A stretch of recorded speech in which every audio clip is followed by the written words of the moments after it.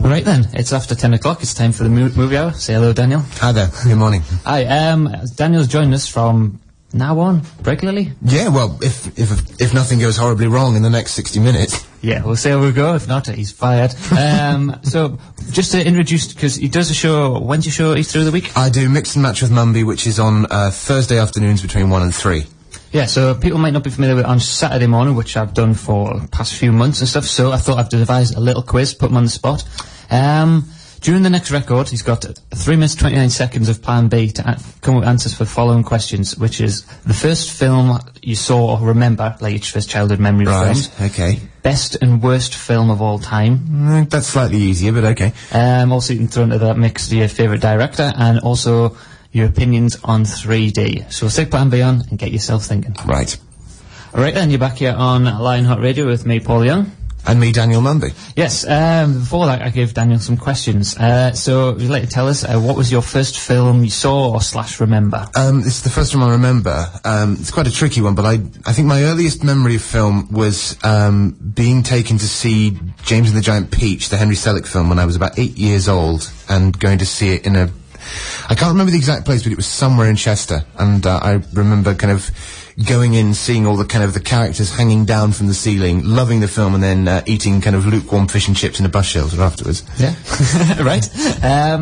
Fun way to start. Your favourite film of all time? That's quite an easy one. It's the Final Cut version of Blade Runner.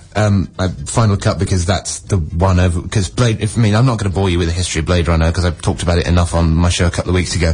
But basically that's the version of the film over which Ridley Scott had the most creative control. It's a fantastic film about what it is to be human, about dystopia, about pollution, and, you know, it just chimes with all the things that I'm interested in, and it's got Harrison Ford's best performance in.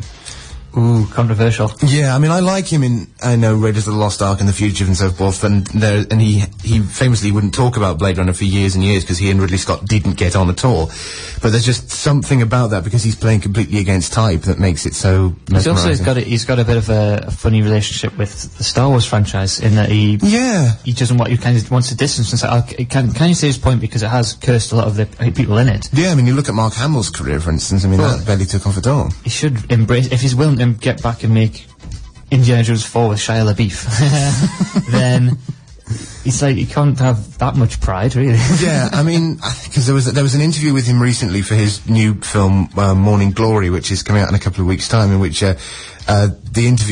the journalist who was doing it was asked by his boss afterwards what was it like. He said he was terrible. He only wanted to talk about carpentry, because that's what Harrison Ford started out with. Before he did American Graffiti and so forth, he was a set builder. Yeah. Right then, the worst film of all time. Titanic, the animated musical, which is a little seen, thankfully, low-budget Italian film which came out 4 years after the James Cameron version. It features Mexican mice and a rapping dog, and you will want to claw your own eyes out as you watch it. So it's one of these ones where... It sounds so bad that you have to see it to prove it, but it's right up there with Exorcist 2, The Heretic, Oversex Drug Suckers from Mars, Attack of the Killer Tomatoes. It's in that sort of bracket.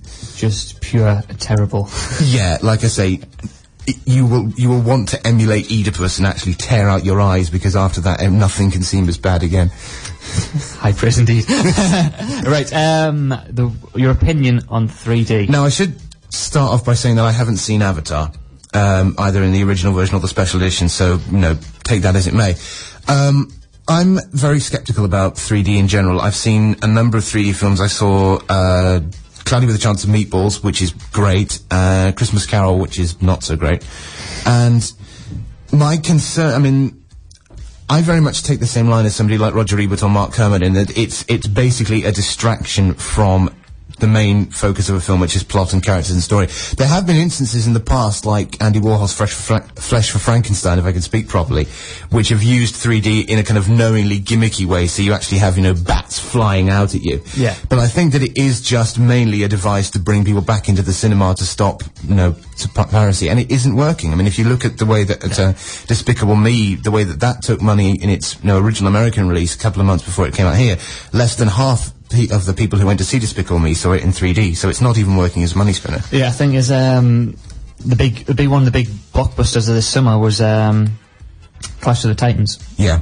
And that was retrofitted, is that the right terminology? Yeah, there's debate on whether it's retrofitted or dimensionalized. I mean, it doesn't make any difference, but basically what happens is you can either shoot a film in 3D, like Avatar was, or like, I think they're shooting the new Tintin film in 3D, or it's in post-production at the moment, or you can do something called retrofitting, which is where you shoot a film in 2D or flat, whatever you want to call it, then you put it through a computer which kind of fiddles around with the image. It's a complicated process and not particularly interesting, but basically it means that if you watch a retrofitted 3D film, everything looks kind of small and shrunken and just very odd, and there are only little bits of it in 3D. I mean, the thing that's really worrying me is that Star Wars is going to be re-released in 3D, the whole saga. Yes, he will not stop until he has tarnished the grave of that film. Yeah, I mean, I thought Jar Jar Binks was bad enough in 2D. I mean, I'm certainly not going to go back and see him again. True.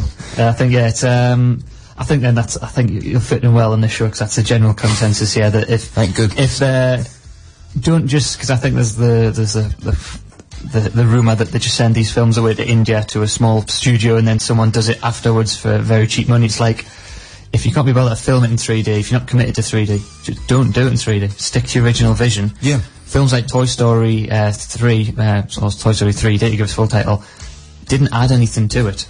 I haven't seen Toy Story 3, so again, I can't comment, but I do agree in principle with you that... Yeah.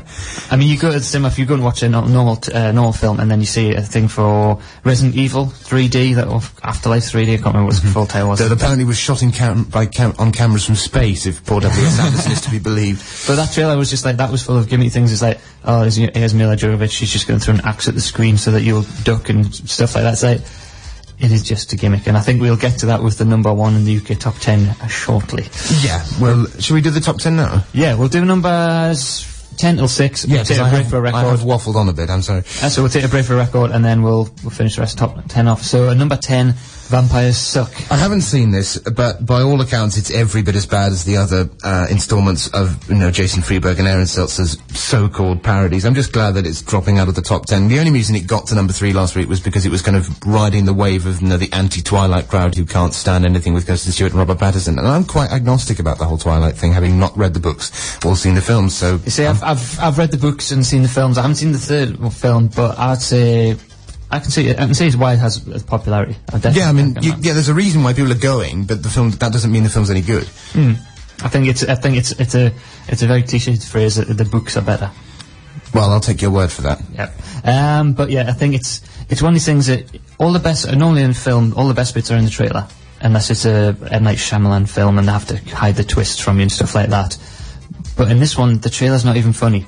That's a very bad indicator for a comedy. Yes. So, and it also the trailer has a great track in from Snake and Jet's Amazing Bullet Band, which is one of my favourite kind of European artists, and that kind of, you've already misused that song, I'm not going to like this film anymore if you keep using it. True. At number 9, we've got The Kids Are Alright. No, I really wanted to see this, and I'm probably going to go and see this early next week, because I'm a big Julianne Moore fan. It's a comedy about a lesbian couple played by Julianne Moore and Annette Bening with 2 children, and comedy goes awry when their biological father, played by Mark Ruffalo, turns up. Now, this is already getting awards buzz for both Moore and Bening, because Moore's been Oscar nominated 4 times before, and there's a lot of kind of talk in Hollywood of maybe this could be her year. And like I say, the original reviews indicate that it's going to be one of the year's best films. I'll see anything with Julianne Moore in, because I think she's very talented, and like I say, I will see this early next week. So if it's still in the top 10, I'll come on again next week and talk about it.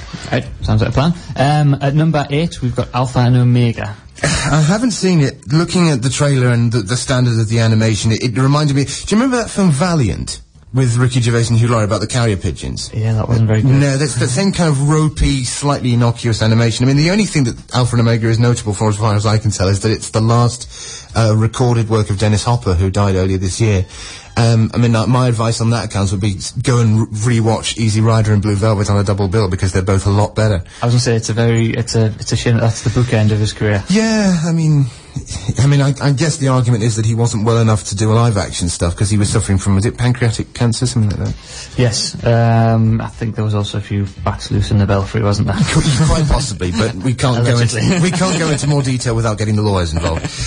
Number 7, Legends of the Guardians. No, I haven't seen this again, but the plot of this, I don't know if you're familiar with it, sounds completely nuts. It talks about Nazi owls and Aryan stuff and so on. Yeah, I think it's as a few, a bit like Alpha Omega, they're in the top 10 because because half term was last week. Yeah, no, obviously, that's a very good point. I mean, the interesting thing for me is that this is directed by Zack Snyder, who made, the remake of Dawn of the Dead, 300 and Watchmen, and has recently signed on to direct the new Superman film, which is being produced by Christopher Nolan. Oh no. And I hadn't heard that. That was exactly my reaction, because Christopher Nolan, you think, right, we're in safe hands, and then he gives it to somebody who is visually very stylish, but almost incapable of telling a story. And dear, yeah, the curse of Superman rolls on. Yeah, I mean, as long as it's better than Superman Returns, it'll be fine. Because Superman Returns was a bit dreary. So I thought it was a good, solid film, but on a second watching, I couldn't believe I had noticed initially how annoying the character of Lois Lane was. Yeah, and it was like, and it was very soap opera. I was like, this is your son. It's like, nah, I didn't get that bit at all. Anyway, movie switch on. Number 6, Birkenhair. I'll hand this across to yourself. Yeah, I saw this last Sunday, and I really, really enjoyed it. I mean, I'm a big John Landis fan, though, obviously American Werewolf in London, Trading Places, Into the Night, which is very, very good. And it's been kind of kicked around town by the mainstream critics, and I can't understand why, because it's very funny. It's the classic Landis thing of taking something incredibly gruesome, whether it's werewolf transformation or in this case, anatomy, and making it very funny. There's a really good cameo in it from Paul Whitehouse and from Michael Winner, who at one point goes over a cliff in a stagecoach in a kind of jokey in-joke to the car adverts that he made. I mean, I just think that it's interesting that Landis has he kind of gained a reputation for being quite indulgent, of just packing the screen with his friends and, let's have a bit of gratuitous nudity, let's have a bit of swearing and so forth. And he can be a bit tiresome when you look at his late 80s work. But I thought it was really interesting that they kind of reined it in. They built up the story with a kind of subplot involving Macbeth. I thought the central chemistry between Simon Pegg and Andy Serkis was really good. You should see it alone, though, for a great scene in the opening, and I'm going to try and tone this down because obviously it's a bit graphic, where a very portly Tim Curry is carrying out a vivisection on someone, and suddenly kind of blood spurts into a guy's face, and he goes, "That would be an artery." And the whole place just erupted with laughter. Yeah, I think Andy Serkis is a very underrated actor. Yeah. I know he gets tagged as, it's Gollum and it's King Kong lad, and he likes to put that suit on and get filmed with all the special cameras, but he can definitely hold his own. Absolutely. He should be in more stuff. I don't know if you saw, it was on TV, his portrayal of Ian Brady. I didn't know. I wanted to. He was a horrible, horrible character, so he did the job perfectly, really. So yeah, we'll get back to the rest of the top 10 in a minute. I'll just stick on a quick record here by the Saturdays, and we'll be back with you in about 3 minutes. It's Daniel's favourite band there, the Saturdays. You sprung that on me. Yeah, he was just singing along all the way through that song. Anyway, the rest of the top 10, at number 5, we have The Social Network. I'll hand that across yourself because you have seen this. It's really great. It's a real return to form for David Fincher. Obviously, the last film he made was The Curious Case of Benjamin Button, which I wasn't all that keen on. That was really weird. Just to go off a bit of tangent. By all means. It had the element of reverse paedophilia in it. It was a little bit... There is an Oedipal thing going on in it. I was watching going, how did this Brad Pitt agree to do this? Yeah, I mean, the best quote I heard about it was, sorry to keep going on about him, but he is great. Mark Kermode, who just described it as Forrest Gump with A-levels. True. And, it does have pretensions about its station. But The Social Network, the interesting thing is that he's managed to do what have you heard of Noah Baumbach, the director of The Squid and the Whale? Very self-important American independent filmmaker, married to Jennifer Jason Leigh. I've heard of the film, yeah. I can't say I know the guys. Yeah, don't see The Squid and the Whale, it's rubbish. But what David Fincher has done is he's managed to do what Noah Baumbach has been trying to do and failing to do for his whole career, which is take a bunch of horrible, chauvinist, unlikable people and make them compelling and interesting. I mean, the central argument of The Social Network is the world's biggest networking tool was invented by someone who is incapable of networking and may also be a tool. And it's a very interesting film, not just about the founding of Facebook, but how kind of cutthroat and savage capitalism is and how fast everything moves, but also about how the nature of friendship has changed, the way that we Facebook each other and we're writing on each other's walls, but it's a kind of proxy and, that has our real ability to have friends been eroded because of technology? Yeah, there's definitely the issue I have with Facebook. I'm still on it and still dabble in it and stuff, but where you see someone who you're friends with on Facebook, walk down the street, and you both blank each other because you think, I've got nothing to say to this person. But on Facebook, you just go, Paul likes this on their status and all that sort of nonsense. Yeah. So yeah, I thought, was it true that they set up their Facebook because he did it as revenge against his ex-girlfriend? Yeah, So it has very sordid route. We should point out, obviously it's based on a book, so it's not necessarily 100% factually true, but I don't think that necessarily matters. According to the version of events in the film, he created a website called Face Mash after breaking up with his girlfriend. I think her name was Erica Albright or something, not that it matters, where basically people would be presented with two photos of women, and they had to kind of say which one they liked the most, and it got so many hits that it crashed the Harvard servers. I think the film makes it very clear that, the foundations of Facebook, like a lot of businesses, are quite reprehensible. And I think that, there's been a lot of talk about whether or not the film is misogynist. I think it depicts misogyny in the sense of, the way that, that women are treated in it, but it isn't in itself misogynist, and I think you should see it. How did Justin Timberlake come across? Very well, actually. I saw him in Edison, the film with Kevin Spacey. I haven't seen that. He came across really well in that, because he was kind of tarnished with the Shrek 3 brush. Yes, he wasn't very good in that. Do you think he has potential? I think he's growing. I'm not completely convinced by him yet, but he is very good as Sean Parker in this, the guy who invented Napster, and he does very well. Right, number 4, we've got Red, which I will take. Yeah, I'll defer this to you. Basically, it's Bruce Willis, who's a retired CIA agent, and it's all about he's just lonely, and he basically rips up his pension checks every month so he can ring the girl in the call centre at the CIA just to chat with her and flirt with her for a bit, because you can sense she's lonely as well. And then the CIA decide they want to take Bruce Willis and all the ex-people out, like John Malkovich, Helen Mirren, and Morgan Freeman, and I went into it a bit sceptical. My mate picked it. He was like, we'll just go Tuesday night. It's like £3 to get in. And I was like, fair enough. It was brilliant. It literally hilarious from start to finish. John Malkovich absolutely steals the show. There's little things where he's just a paranoid guy he was experimented on with LSD during his earlier years, so he's a bit loose upstairs. And there's some really, as well, because of what you expect with the Bruce Willis film, there's some good action and not just normal explosions, but there's a one-on-one fight scene with him and Carl Urban. Really, really brutal. It's just totally not in keeping with the rest of the film. John McClane taking on Amir. I've got to see that. It's just like the laying each other get up, and it's like there's blood everywhere, bloodshot eyes. I always think bloodshot eyes is good, adds to the effect. And it's just, you just think, whoa, where did that come from? Because then the next scene, Helen Mirren's pouring them all afternoon tea. It's just bizarre. But it's one that looks a bit weird to think, do I want to watch an action film with a load of old people? That was my initial sort of... Well, that's what put me off The Expendables, because I don't like Sylvester Stallone just running around looking for a paycheck. Yeah, but this is one to see. If not... It should just be around the cinema a bit longer. If it's number 4, it's done quite well, so... Yeah, well, if I can't catch it in the next couple of weeks, I'll look out for it when it comes out on DVD. Stick it on the love film list. I will. Number 3, Paranormal Activity 2. I have a friend of mine who is a camera operator in a small company in Cheshire. I haven't seen it, but he went to see it last week, and he thought it was one of the most boring films he had ever seen. I mean, the thing about the original Paranormal Activity, which again I didn't see in cinemas, but I've seen bits of it as a result of it being on television, is that it was essentially a very solid workmanlike, what's known as a found footage film, because it was all shot on camcorders. And I mean, and all the kind of inclinations of people who've seen it, from people I know have seen it, is that it's a bit sub Blair Witch. I mean, Blair Witch in itself, this whole found footage tradition goes back to a film called Cannibal Holocaust, which is about a documentary film crew going into a South American jungle to find a nondescript cannibal tribe, and the second half of the film is just the documentary footage that they shot, which is found by the rescue team. Yeah. And the thing about found footage sequels is that they are by and large really terrible. I mean, did you see the Blair Witch sequel, Book of Shadows? No, I was warned off it by all the horrific reviews. Because the Blair Witch originally is handheld. It's people going into the woods looking for the Blair Witch, and everybody dies. Not so spoiling that, but no, it's 13 years ago. Go and see it. But Book of Shadows, they tried to do a kind of Pirandello thing of people visiting the site where the Blair Witch Project was shot, and there's only little bits on cameras, and it basically sold out. And I don't see any reason to go and see this, to be perfectly honest. It's a weird one.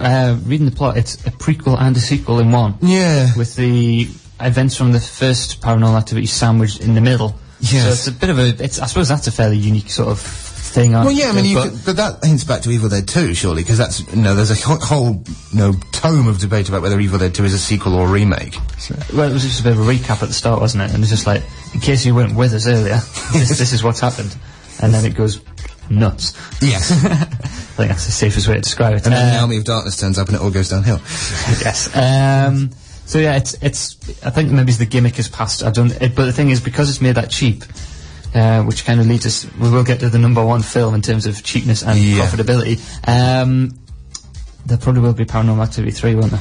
Well, I don't know. I mean, it hasn't taken a huge amount of money in the States, but I don't know. Maybe if the sums add up, because you have to make 2.5 times back the original budget, then I dare say there may be a third one, but it might even go direct to video.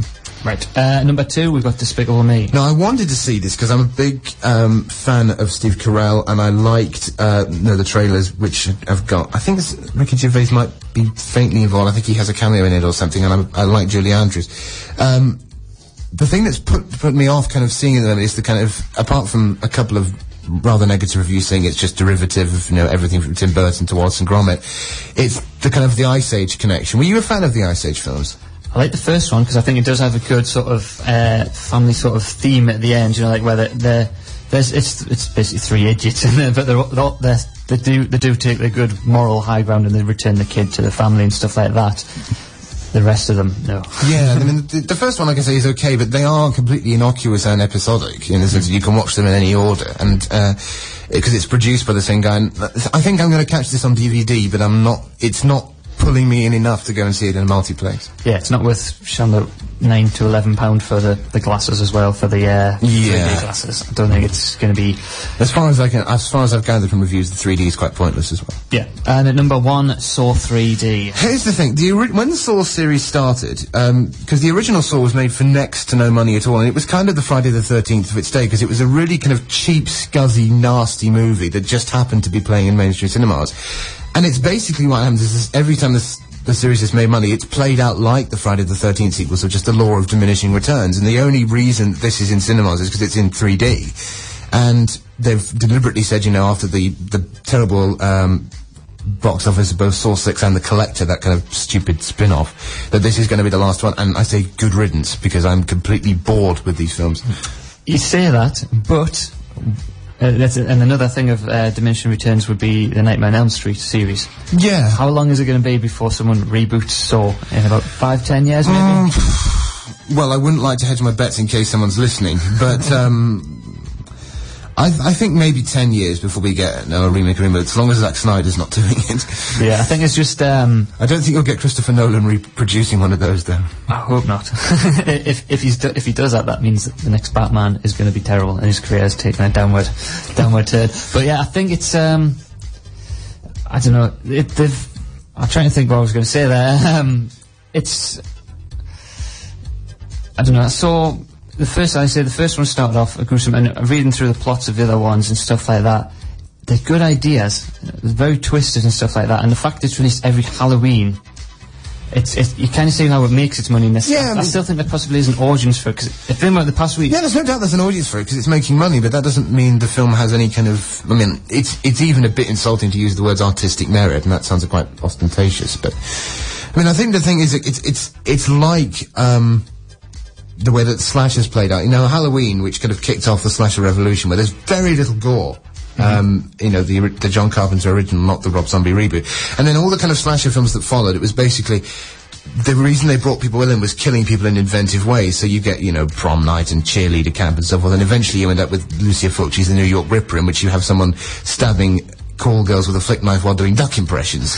I mean, it's just a case of we have to be more gimmicky and more goofy to bring people in, and that's exactly how the Saw series has played out. Yeah, it's but I always dubious when they say it's the final one, like, because we had The Final Destination a few years ago. Yeah, and that keeps coming back like a bad smell. So I wouldn't be surprised if we're sat here next year with Saw 8. Well, let's not tempt fate, shall we, and move on. Yeah, what we're going to do is we're going to take a quick break for stick another record on, and then you're going to turn your attention to the bed-sitting room. Yeah, this week's cult film. Yes, so this is a bit of Alexandra Burke, and we'll be back with you in 3.5 minutes. Alexandra Burke there with Don't Make Me Start Without You. Now it's time to turn our attention to this week's cult film, and over to you, Daniel. Yeah, this is we're planning on having this as a regular slot where we talk about cult films. That's films which kind of didn't have a proper mainstream audience at the time they were released, but have since kind of been embraced by a very select and devoted audience. And what better way to start than with something I was seeing a couple of weeks ago called The Bed-Sitting Room. Were you familiar with this before we started talking about it? I didn't have a clue what it was. Right. So I'll probably, from perspective of a lot of our listeners, just thinking blank canvas. So Right. Paint away. Basically, it started out in life as a one-act play by Spike Milligan and John Antrobus. Spike Milligan, of course, one of the main writer of The Goon Show in the 1950s, and John Antrobus actually worked with him on a couple of episodes at the end of the 50s. It ran in Canterbury in the early 60s. Then a famed character actor called Bernard Miles, who had founded the Mermaid Theatre, basically took it on board and asked Milligan to extend it out into a full-length play. That ran in the West End to big success. It got revived in 1967, and then Richard Lester, the filmmaker who would later go on to make Superman 2 and Superman 3, was kind of brought on board to turn it into a film version. Richard Lester, of course, had previously worked with the Beatles on Help and A Hard Day's Night, and so he was a well-regarded kind of experimental filmmaker in the same way that Nicholas Roeg was to some extent. The plot, I mean, it's very difficult to describe, but it's kind of an absurdist comedy by default, and I used comedy by default for reasons that will become clear. It's set in post-apocalyptic London at an unknown time after a nuclear misunderstanding between, I think it's America and Russia, which has caused the shortest war in history. There's a wonderful line in it saying the war lasted 2 minutes, 28 seconds, including the signing of the peace treaty. And we follow a series of characters who are trying to survive in this world. So we have a family led by Arthur Lowe, who of course, Captain Mannering out of Dad's Army, who are living on the last running tube train on the Circle Line. There's two policemen played by Peter Cook and Dudley Moore who are shouting instructions from people from a balloon which has got an old panda car attached to it, which is floating around. There's Spike Milligan as the world's last postman who is travelling all over the place, delivering parcels, including a nuclear bomb in one scene. And then there's a really unusual scene of Harry Seacombe, who also was in The Goon Show, as a mad recluse who lives underground, staring at old bits of stock film and ranting about Haig the Butcher, as in reference to Field Marshal Haig and so forth. The central plot, however, follows a character called Lord Fortnum, who's played by the great stage actor Sir Ralph Richardson, who is slowly, for whatever reason, whether it's radiation or anything else, turning into a bed-sitting room. Which is a old term for a very small flat.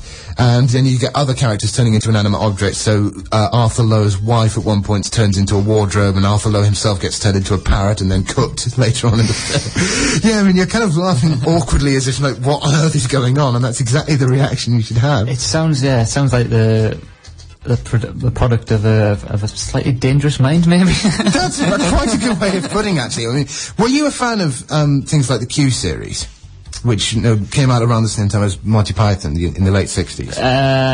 Can't say I'm familiar with it. Yeah, because the Q series, it was Spike Milligan's kind of big attempt to break into television. Because he'd done the Goon Show for 10 years, then he did the Telegoons, which was kind of the Goon Show with puppets in the early 60s, and it's actually quite good. And the thing about the Goon Show was that because it was being filmed in front of a live audience and every episode had to be half an hour long, there was a kind of natural break. They got to a point where the producers had to say, OK, Milligan, that's enough rambling into surrealism. Now we've got to cut you off because we've got to slow this down. But with the Q series, it's much more kind of inconsistent and rambling because there isn't that kind of break on him. So he can just kind of go off on all sorts of strange things and do 4 different jokes in the space of a second. And it's much the same with The Bed-Sitting Room. I mean, it is one of the oddest films you'll ever see. It makes, and even The Man Who Fell to Earth it makes even that look coherent and disciplined, and The Man Who Fell to Earth is completely all over the place. The plot itself is actually inspired by a Goon Show episode called The Nadja Plague, where you have two of the main characters end up being turned into a gas stove and I think it's a grandfather clock. But it's kind of much more in the tradition of, Samuel Beckett stuff, so Waiting for Godot, where you have characters who are standing around waiting for someone who never arrives, and the explanation they give is just, well, we're here because we're here. Yeah. And the thing is, although it's billed as a comedy, you'll have kind of 3 experiences. You will laugh at some points of it, because there are little moments it is funny to see Peter Cook as a policeman who effectively becomes God in the final scene by, descending from the clouds and telling everyone that everything will be alright. And there's a wonderful supporting role by Marty Feldman, who we were talking about a second ago. He plays a cross-dressing mad nurse who at one point does a kind of Tarzan yell and sails down an invisible, not invisible zip wire, but an improvised zip wire and crashes into a tree. So there are individual moments where you'll laugh out loud. But the thing about it is that Milligan's kind of wit just comes so quick at you. It's like joke after joke after joke, so that you kind of think, hang on, just let me laugh at one before you carry on and give me another 2. True. It's just like machine gun, yeah. Exactly. It is a literal machine gun wit. The other thing about it is that Lester is, with the best will in the world, and I'm quite fond of his early work, he's not the best director when it comes to narrative. I mean, if you look at his work with the Beatles, which are they don't really have a kind of story, the Beatles films, and there's all these kind of strange characters running all over the place, and the threads occasionally intertwine, and the ending is quite contrived. That said, the film is really interesting as a kind of document of, the late 60s filmmaking. I mean, you couldn't make this film today. I mean, partly because it was very low budget, but also just the political circumstances with the Cold War and, the kind of economic fortunes of Britain and the decline of empire and so forth. I mean, that's all bound up in it. But also there's just this incredible, although it's a comedy, there is an incredible sense of pathos at the heart of it. You have these characters who are kind of inhabiting the remnants of the great institutions of Britain, whether it's because there's a joke at the beginning where the world's entire electricity supply is being generated by one guy on a bicycle, and he falls asleep, and so the whole world kind of grinds to a halt, and then the police kind of wake him up and say, "Come on, you're peddling for Britain." And so there is that, but there's this just sense of people attempting to carry on as if nothing's happened, and no one ever talks about the bomb. And it's just, so there, you kind of laugh awkwardly, but there is also this kind of real sense of, God, I really feel for these people, and that's actually quite sad. I think the bit which struck me from watching the trailer and, shall we say, parts of the film, or the whole film was available on certain video online websites? Certain well-known online video websites have the film. I mean, it was recently re-released by the British Film Institute, the BFI, on DVD, and you can rent it very easily. Yeah. The bit which struck me was the guy Frank. I'm down here. I've just let my Wikipedia notes. I'm trying to make out that I would know it. The guy plays. He calls himself the BBC. And basically, he explains the sort of the backstory, the plot, and he has this sort of shirt and tie combination, suit and tie.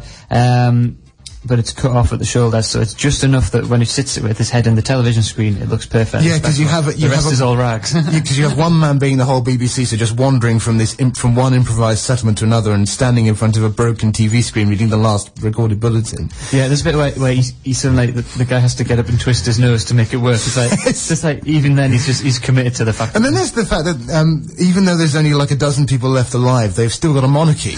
They know that when the national anthem is played, they sing "God Save Mrs. Ethel Shrook," who was something like the Queen's tea lady and is the closest in line to the throne. I mean, it's just oddball bits like that, and it doesn't completely mesh together, but if you're a Milligan fan, you should check it out, just because it's so completely insane. Right, so that's it. That's your recommendation this week. Yeah, that's this week's cult film. Have you picked up next week's, or do you want some time to think? Well, I've got a number. Should we do Flash Gordon next week? Right. Yes, Flash Gordon, one of the greatest kind of camp classics of the 1980s. Yeah. Featuring Brian Blessed in the leather toga. Are we taking a positive stance on it, or are we going to rip it apart? Oh, I like Brian Blessed. I'll be kind. Right. Fair enough. It's time for my weekly indulgent, where I subject you to some Smiths, and also Morrissey, whether you like it or not. But this is, let's be honest, they're a great band, so it's better than what we have been playing. I know Daniel will be upset because I've criticising his beloved Saturdays there. You just be careful.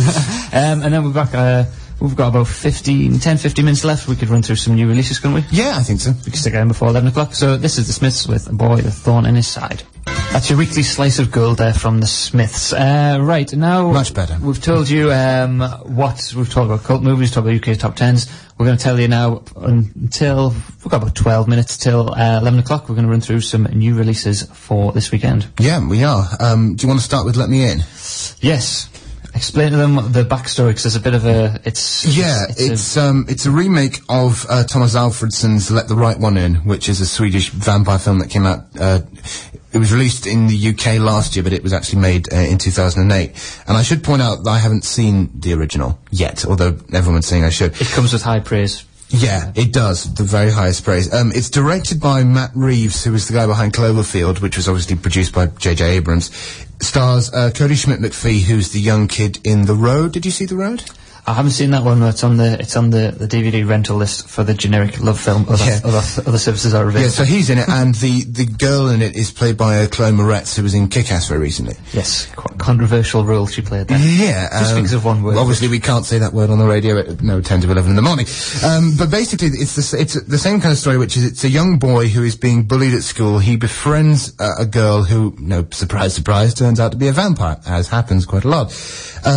There was a great quote. I mean, I'm sorry to keep citing Mark Kermode but he is a kind of expert on horror, and I admire him very greatly. He said, "Let the Right One In is a film about children that just happens to feature vampires. Let Me In is a film about vampires that just happens to feature children.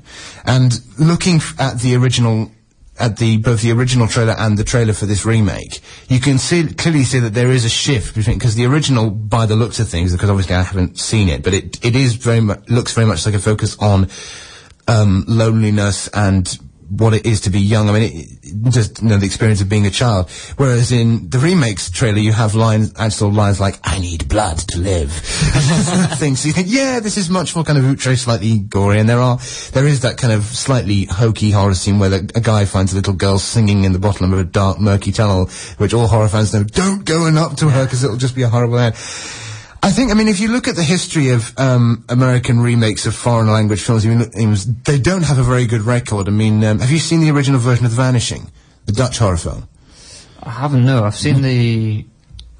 You've seen the American remake? Yeah. Yeah, because the original is has one of the scariest endings in cinema. I mean, I've seen it a couple of times and it just freaks me out. But the remake is completely terrible. And it essentially what often happens is that they'll take the central idea and just kind of turn it up to 11, put in more action, spectacle and so forth, and it doesn't really work. All the kind of positive reviews of Let Me In have basically said, well, it's actually very close to the original, and so that maybe is a reason for seeing it. But in that case, just watch the original. Yeah. If there's a one which is very recent, I know that there's a thing in America where they won't read a film because it's got subtitles. There's a bit negativity towards that. It's like, but if something exists which is fine, it's just stay with that. Yeah, I mean, I don't think it was necessary to have a remake, but if you have to see it, if you have to see a remake this year, this is probably the one to see. Right, the next film is? Another Year, new film by Mike Leigh, who is one of Britain's greatest living directors, made Vera Drake, Secrets and Lies, started out on TV with things like Abigail's Party, and made my personal favourite, which is Topsy Turvy. Have you seen that? I haven't, no. Very interesting, very funny film about, a completely un-Mike Leigh subject matter about the relationship of Gilbert and Sullivan around the writing of The Mikado. It's got Jim Broadbent in. And it's the only film in which you will see Timothy Spall wearing a dress, hopping from foot to foot while wearing a massive feeler on his head. It's worth seeing for just those seconds alone, because he's playing The Mikado, and it's a really interesting film. It follows a year in the life of a late middle-aged couple called Tom and Jerry, spelt with a G, before anyone starts cracking that joke, played by Jim Broadbent and Ruth Sheen. It looks at 4 Sunday afternoons at various points in that year when they're visited by friends and family, and because it's Mike Leigh, there's various troubles, various kind of complicated intertwining relationships. This was nominated for the Palme d'Or in Cannes back in May, and it's received universal acclaim. If you go on Rotten Tomatoes, it's got 100% rating, which means that everybody loves it. I had a problem with Mike Leigh's last film, Happy Go Lucky, with Sally Hawkins, which was basically about this character who was just happy all the time and being completely feel-good, and I just thought, shut up, you're really annoying me, I want you to get a grip now. But yeah, well, you sort of sympathise with the driving instructor, you think? Yes, you do. In Raha! Yes. A great performance by Eddie Marsden. But it does look like that wonderful thing that Mike Leigh does so well, which is he is a master of the bittersweet. I mean, he knows how to do comedy very well, but because of the way that his films are kind of scripted by months and months of improvisation and rehearsal, every single line, every single mannerism feels absolutely genuine. There's never a point in the Mike Leigh film when you go, well, that wouldn't happen. Yeah. There's no one he explains the plot to someone. Yeah, exactly. There is already Oscar talk for Leslie Manville, who is in a supporting role in it. I think she plays a 50-year-old friend of the couple who is kind of struggling to come to terms with the fact that she's getting older, and all the reviews I've heard so far have kind of praised her performance. But I just think Mike Leigh is one of Britain's best directors. He's a real gem. Go and see Topsy Turvy first, then go and see this, because it's a really good film. There is Mike Leigh's season on Film 4 this week. So yeah, that's true, actually. If you could possibly catch up this weekend. Yeah, I think, because Happy Go Lucky is definitely showing. I think Secrets and Lies and Naked are both showing. I'm not sure about All or Nothing or his other works, but by all means catch it. Right, 5 minutes. Can we sneak another thing? Yeah, let's do Date and Jackass together. Jackass, which is the latest instalment of painful pranks, borderline sadomasochism from Johnny Knoxville and his crew. I believe you didn't give it its full title. Jackass 3D. Yes. The first two Jackass, I wasn't a fan of the Jackass series, and I haven't seen the first two films, I'll say up front, but basically, the clips of the first two films that I've seen are completely episodic, it's just one stunt after another, there's no kind of... It's just the 30... Have you ever seen the 20-minute TV show? I've seen a couple of episodes. It's just that, but for a name. There's like maybe some recurring stunts all the way through, but nothing Nothing to give it like a narrative. Yeah, I mean, the only reason it's in 3D is because it's a gimmick. I mean, I haven't seen anything from the trailer that will show them that they're using 3D properly, so I just know completely pointless. It's basically, it'll be, 3D guys getting hit in the nuts. Yeah, if that's what you want, no, but some of us are, a little bit more intelligent than that. And then there's Due Date, which is the latest comedy, in inverted commas, from the director of The Hangover. Starring one of the people from The Hangover. How do you pronounce his name? Zach Galifianakis. Playing exactly the same character. Yes, bearded, and at one point he is seen carrying a baby. It's like, let's just, that lad he's kind of going down the Michael Cera route of being typecast already. Yeah, I mean, I'm quite fond of Michael Cera, because he's great in Scott Pilgrim. But can he do that role as weedy, geeky man when he's 40? Only time will tell. Yeah. Because how old is he now? He's still under 30, isn't he? Yeah. Anyway, we're slightly sidetracked. The thing that kind of strikes me is because I wasn't a big fan of The Hangover at all, and there's already a sequel to The Hangover coming out next year. So there's already a reason not to spend your money now. But also, what is Robert Downey Jr. doing in this film? Because Robert Downey Jr., who used to be incredibly annoying, and in the past few years with the Iron Man franchise and Tropic Thunder and, The Soloist sort of, he's kind of got back on form. Kiss Kiss Bang Bang is a really good film. Yeah, I mean, obviously I think one of his best performances is still in Chaplin. I mean, he's the best thing about that Richard Attenborough film, just because he absolutely inhabits Charlie Chaplin's character, right down to the way that he looks.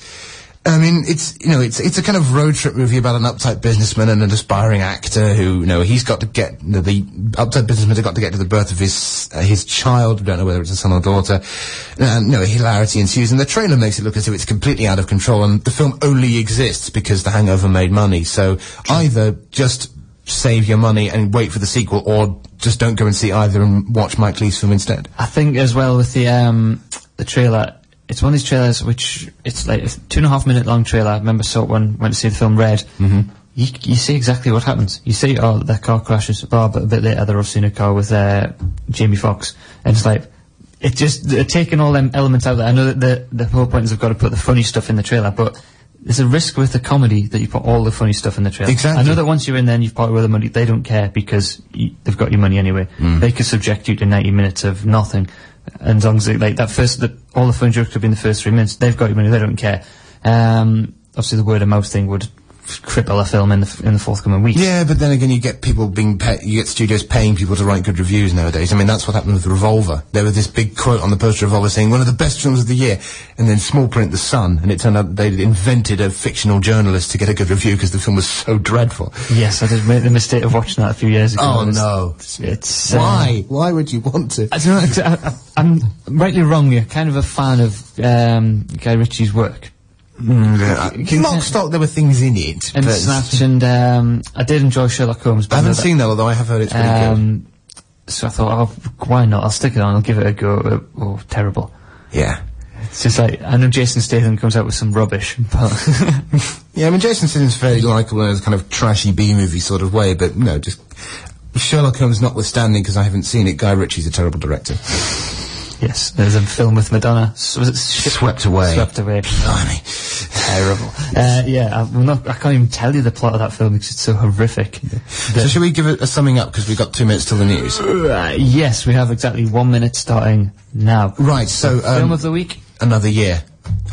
Great Mike Leigh film. Also, rent The Bed Sitting Room in DVD. You can get it via Blockbuster and Love Film and anything else. Get the BFI special edition of it with interviews with Peter Cook and Richard Lester, which are very good.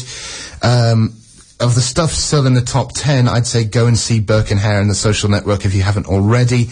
And of course The Kid's Alright, which I will try and see by next week. Yes, and if we could start a backlash against Saw 3D and urge you all not to go. Yes. Can we start a movement here? I think we shall. Yeah. It's the anti-Saw 3D movement. Anyone who goes to see Saw 3D shall be struck down. We're not going to insult the listeners.